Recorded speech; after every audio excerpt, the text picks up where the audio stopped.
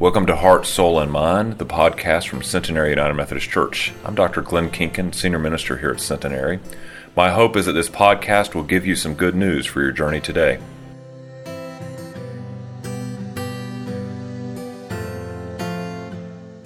Truly thine be the glory. Truly, truly. Friends, as we gather to hear God's word read and proclaimed, I hope that you will take the pew Bible in front of you or the Bible you brought with you or the Bible app on your phone and turn with me to Matthew chapter 28. Our text today is verses 1 through 15 in that chapter. Again, that's Matthew 28, 1 through 15. Let us now hear the story of God's love for us. After the Sabbath, as the first day of the week was dawning, Mary Magdalene and the other Mary went to see the tomb. And suddenly there was a great earthquake. For an angel of the Lord descending from heaven came and rolled back the stone and sat upon it. His appearance was like lightning, his clothing white as snow. For fear of him, the guards shook and became like dead men. But the angel said to the women, "Do not be afraid, for I know that you are looking for Jesus who was crucified. He is not here, for he has been raised as he said. Come see the place where he lay. Then go quickly and tell his disciples, he has been raised from the dead. Indeed, he is going ahead of you to Galilee, and there you will see him. This is my message for you." And so the women, they left the tomb quickly and with fear and great joy ran to tell his disciples. And suddenly Jesus met them and said, "Greetings." And they came to him, took hold of his feet and worshiped him. And then Jesus said to them, "Do not be afraid. Go and tell my brothers and sisters to go to Galilee, and there they will see me." While they were going, some of the guard went into the city and told the chief priests everything that had happened. And after the priests had assembled with the elders, and they devised a plan to give a large sum of money to the soldiers, telling them, "You must say, his disciples came by night and stole him while we were asleep. And if this comes to the governor's ears, we will satisfy him and keep you out of trouble." So they took the money and did as they were directed. And the story is told among the Judeans to this day. Now, my friends, my brothers and sisters, my family in the faith, this is the word of God for us, the people of God. Thanks be to God. Would you pray with me?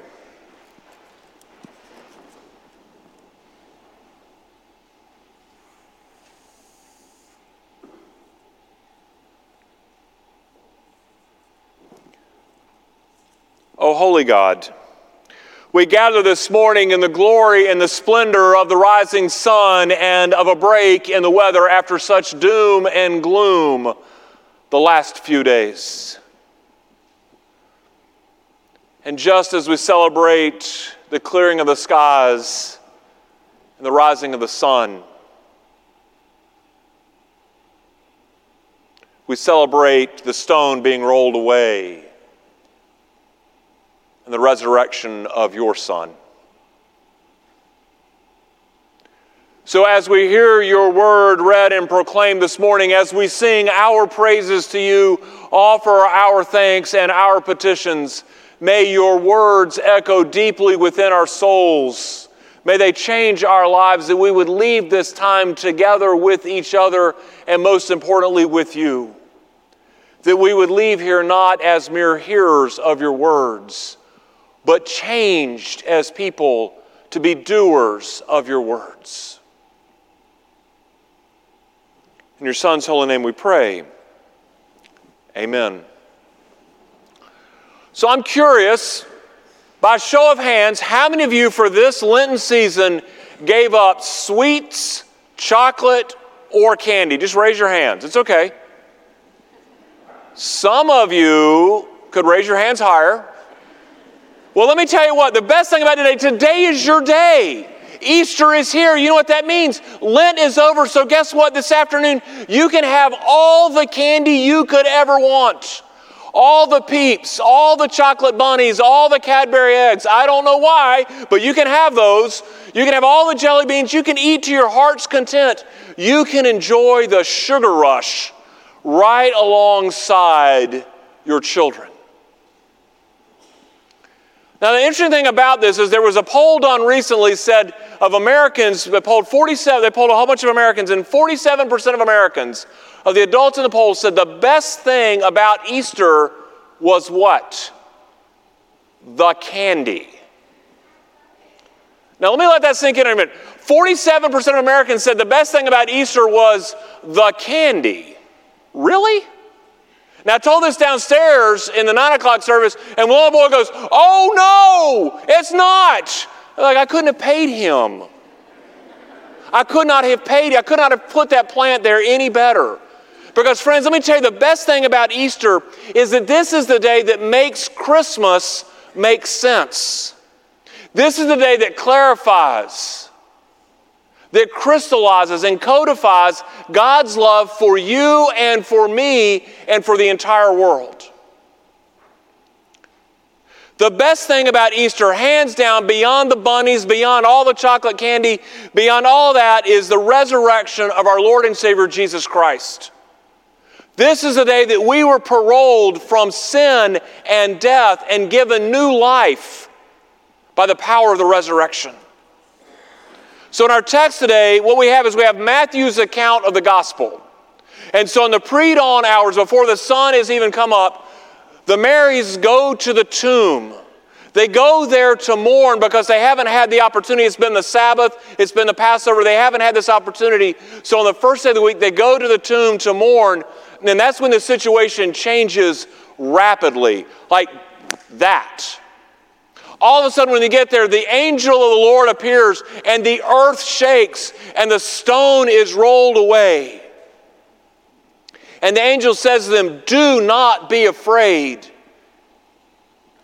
Jesus that you are looking for, the one that was crucified, he's not here. Go and tell his disciples that he has been raised from the dead, just as he said he would, and that he will join them in Galilee." And so in a mix of fear and excitement, they go to tell the disciples, and along the way, Jesus appears in front of them. And he says, "Do not be afraid. Go and tell my followers." Friends, as followers, we know this story. We know it very well. We know what happens. We know that Jesus appears to the 12. We know the glory behind the story. But those three phrases, "Do not be afraid. He is not here. Go and tell." Those three phrases should fill our hearts with the joy of God's love for us, should fill our hearts and remind us that this Easter story is a very personal story for each and every one of us. For you and for me, it's our story.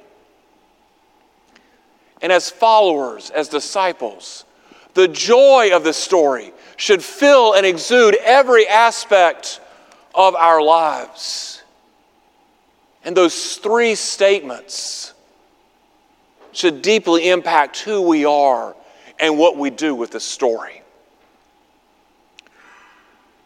So twice in the text, we hear the phrase, "Do not be afraid." First, the angel of the Lord says it, and then the risen Lord says it. But friends, if we go all the way back to the very beginning of this story, the story of God's love for us, as we start to read through this, we hear that phrase, "Do not be afraid," over and over again. Some folks say it's in there 365 times. I've not counted. But time and again, those words, "Do not be afraid," "Fear not," something to that extent are in this story.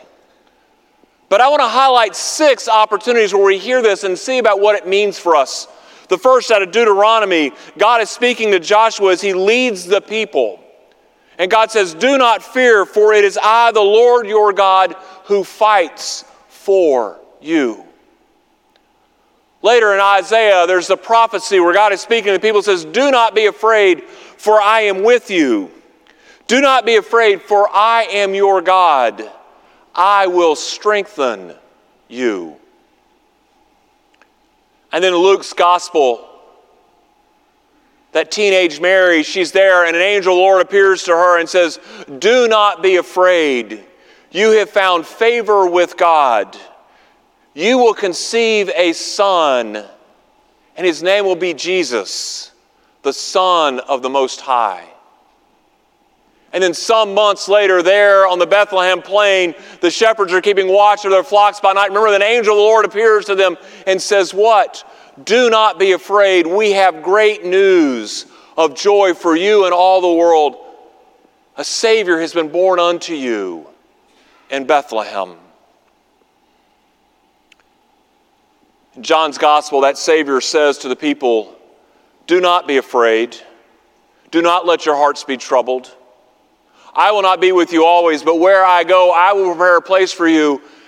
And if I prepare a place for you, I will bring you to my side. I will not leave you orphaned." Which brings us to today in Matthew's gospel. Do not be afraid. 4 simple words strung together. Do not be afraid. I mean, how many of you remember as a child being scared of the dark or afraid of something, and your parents said to you, "Oh, you have nothing to be afraid of. Don't be afraid. There are no monsters under your bed. There's nothing in your closet. It's just the dark, but you're okay. We're just down the hall.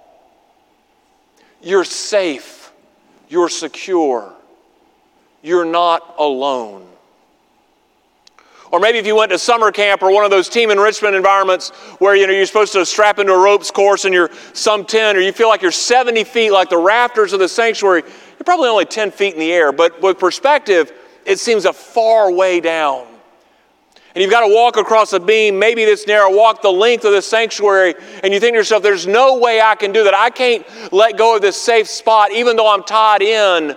Even though I've got a harness around me and a rope and there's somebody on the ground, and what does the adult say? "I've got you. Don't be afraid. You can do this. You can take that step. Just have faith."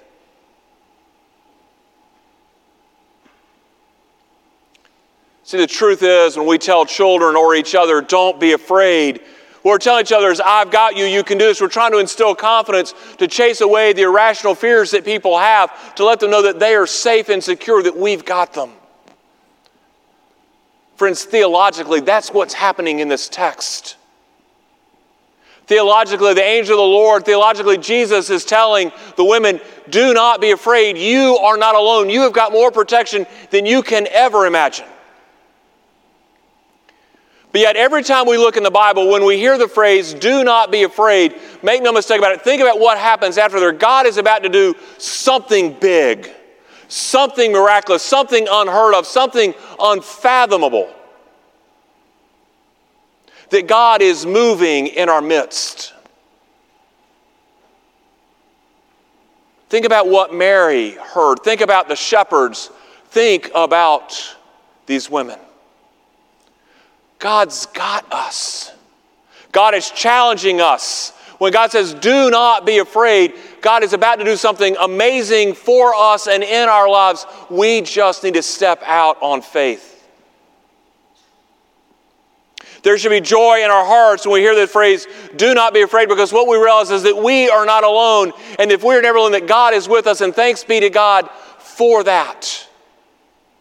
That's this first lesson of Easter, that all the grotesqueness of Good Friday, all of the death and destruction that we witness, that it doesn't have the final say, that God is still with us. But just as the angel settles them down with "Do not be afraid," he moves quickly as to why. Wants to understand why they shouldn't be afraid. He says that phrase, "He is not here," meaning that he is not in the tomb, that the tomb is empty. The unfathomable happened. Now, we know that preachers are known for some really bad jokes. We really like to tell them to each other, and sometimes we share them in congregation. And one of the ones I heard this week was, imagine, if you will, on Friday night of Good Friday, when they're sitting around, maybe down the street at a fire pit or something, and some of Joseph of Arimathea's friends say, "Joseph, you just paid good money for that tomb for yourself, and you gave it away." And Joseph smiles and says, "No, I just lent it to him for the weekend." You get it. 9 o'clock didn't get it. But anyway, whatever. But seriously, he's not here. Think about the words there. They came to mourn, and he's not here. God saved the best miracle for last. I mean, it started out with turning water to wine. He was walking on water, healing the sick, feeding 5,000 people with just a few loaves of bread and a couple of fish. And yet what happens? The last miracle is the best one. And it happens right in their midst, and they couldn't even see it. They couldn't have predicted it, even though Jesus said, I will be raised in 3 days. The women come to the tomb. It's still all sealed up just like they left it on Friday. They've had guards there to make sure that there were no shenanigans by Pilate's people. And yet the angel of the Lord appears, and then there is this great earthquake, and it rolls the stone away. And make no mistake about it, they've been guarding it all night, and yet the tomb is empty. God acts in our midst even when we don't see it.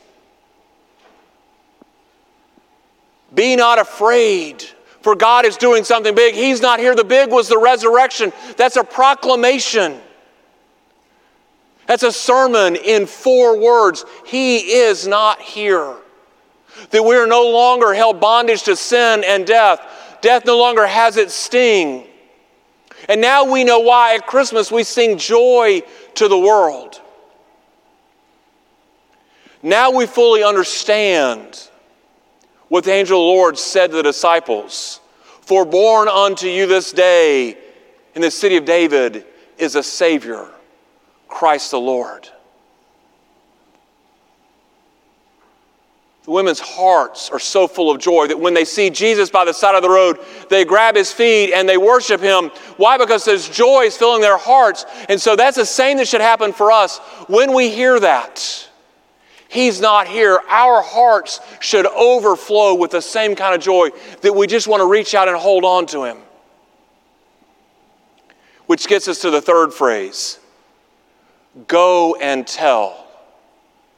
It's no accident that this phrase is used twice in this passage. It's no mistake.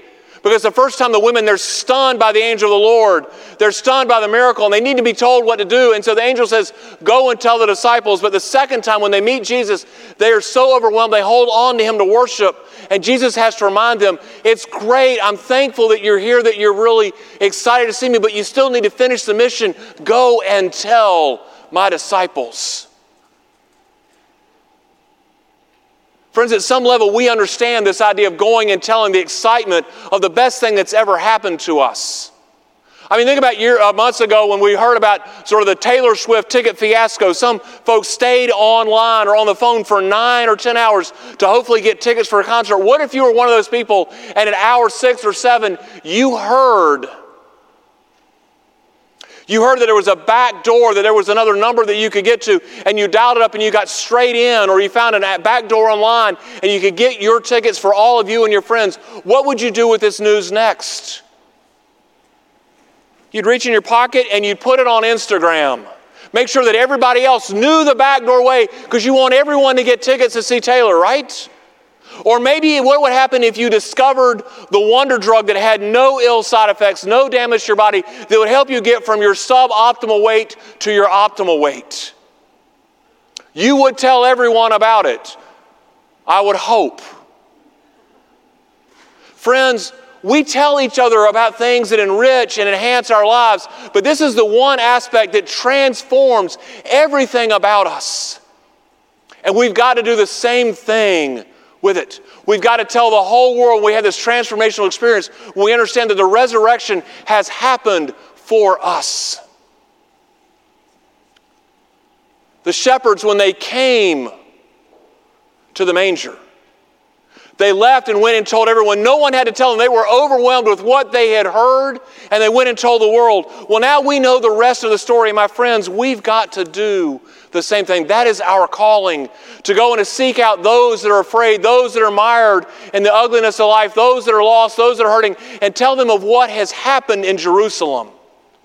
To tell them that the tomb was empty, to tell them what has happened today, that Christ the Lord has risen, that Christ the Lord has risen indeed. And so here's your homework for this afternoon.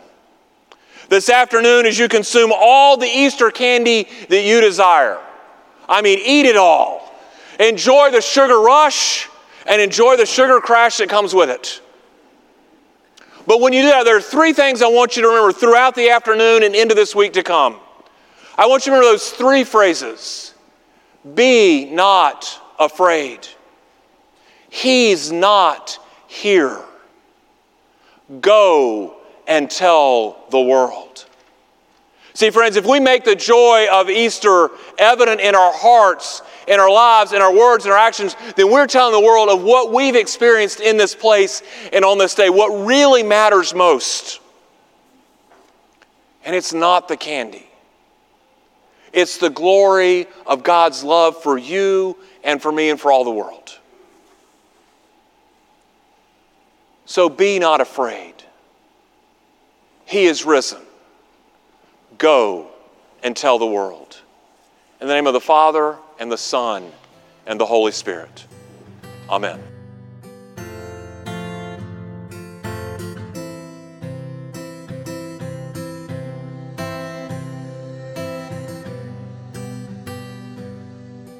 Thank you for listening to Heart, Soul, and Mind, the podcast for Centenary United Methodist Church. We hope that you will consider joining us for worship on Sunday mornings at 9 or 11 a.m. Blessings.